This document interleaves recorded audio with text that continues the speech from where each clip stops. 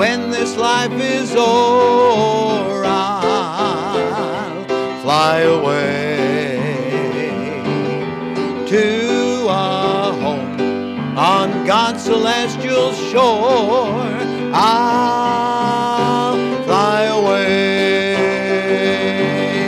I'll fly away, oh glory. I'll fly away in the morning when I die. Hallelujah, by and by I'll fly away. When I die, hallelujah, by and by I'll fly away. That's happy music, and we're happy today. So glad to be able to come to you on this edition of From the Shepherd to the Sheep.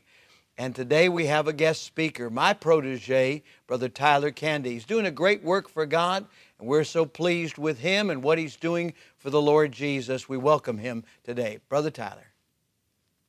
Hello and welcome back to From the Shepherd to the Sheep. This is the last installment for this month, and as I'm going to be doing throughout the entire year, I did in the month of January, and in this month of February, I'm going to do the same, where I'm going to share with you the verse that my family and I memorized for the whole month. Last month, it was Proverbs 13:15, and this month, we have memorized James 4:17. James 4:17 says this, "Therefore, to him that knoweth to do good, and doeth it not, to him it is sin." To him that knoweth to do good, and doeth it not, to him it is sin. So, what does that mean for us? Well, you see, as I'm raising my boys, and my future children, in the future I'll have more children, Lord willing, and we'll raise them in the same way, to know good and evil, to know how to be good and how not to be bad. You don't have to teach kids how to do bad things. You don't know how to teach kids, you don't need to teach kids how to hit, or how to scream, or how to yell, or how to disobey. You don't need to teach that. You need to teach the opposite, which is to obey, to eat all of your food, to not hit your brother, all of those things.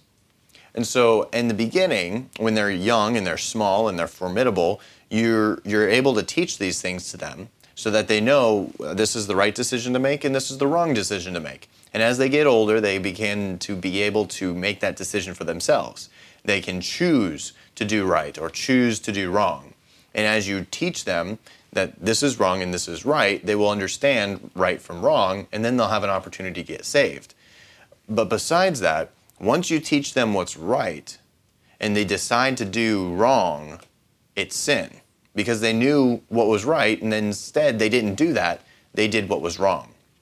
So we're learning this verse so that my boys can understand that even though they are young, they know what's right because we teach them what's right. And so when they do what's wrong, it's sin, and God tells us that all have sinned, and not sin makes that separation between them and God. So they can't have a relationship with Him. But furthermore, that daddy and mommy have to correct them for their sin because that's what God has commanded us to do. So how do we take this and apply this into our lives?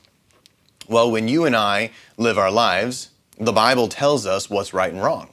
The Bible gives us the Ten Commandments. I know we're not under the law, but it gives us the Ten Commandments. It gives us the moral law. But then Jesus tells us, and He wraps all those Ten Commandments in 2 commandments. You got to love God with all your heart, soul, and mind, and you got to love your neighbor as yourself. And so when we do something that goes against that, we have sinned. When we do something that we know was wrong, we have sinned. And you and I do that every single day. We're not perfect. We sin. We think bad thoughts. We go bad places. We say bad things. We do wrong things to people, and we talk behind their back, or we cause mischief and do all these other things. We're adults, but we still do things that are wrong.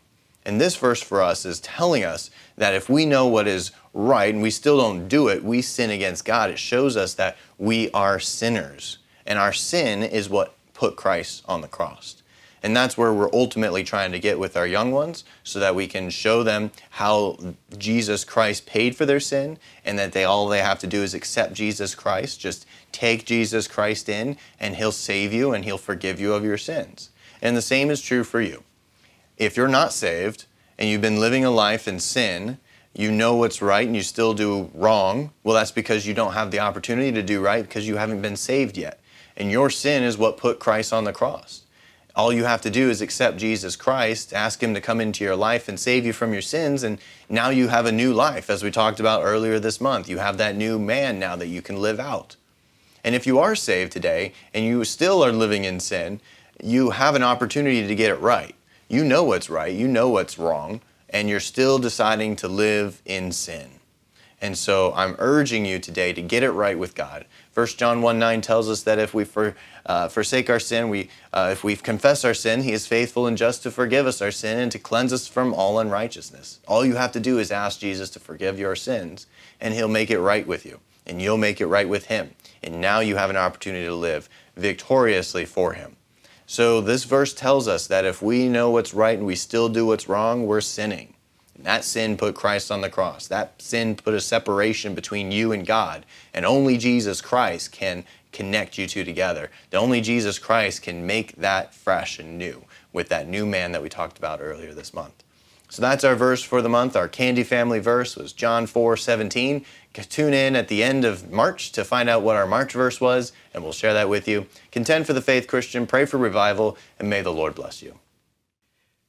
Thank you so much for that. What a blessing. Let's go to God in prayer. Father, we thank you so much for what we've heard today.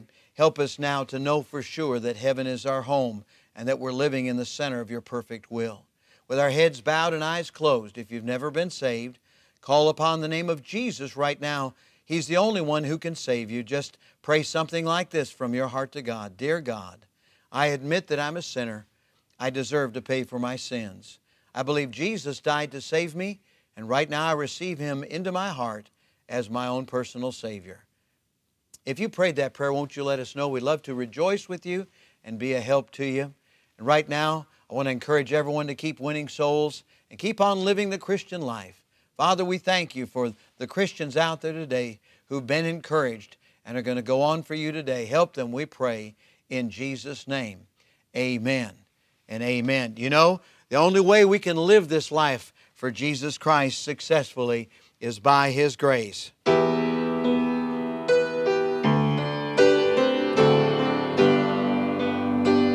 Join me if you would. Amazing grace, how sweet the sound that saved a wretch like me. I once was lost, but now I'm found. Was blind, but now I see.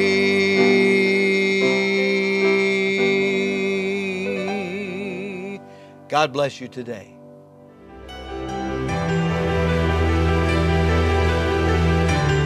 You are listening to From the Shepherd to the Sheep Daily Devotionals. This is a ministry of Central Baptist Church in Woodbridge, Virginia. If you would like to learn more about our ministries, you can find us online at cbcwoodbridge.org. You will also find many other helpful resources there, including preaching, devotionals, and songs. We thank you for listening to this devotional From the Shepherd to the Sheep.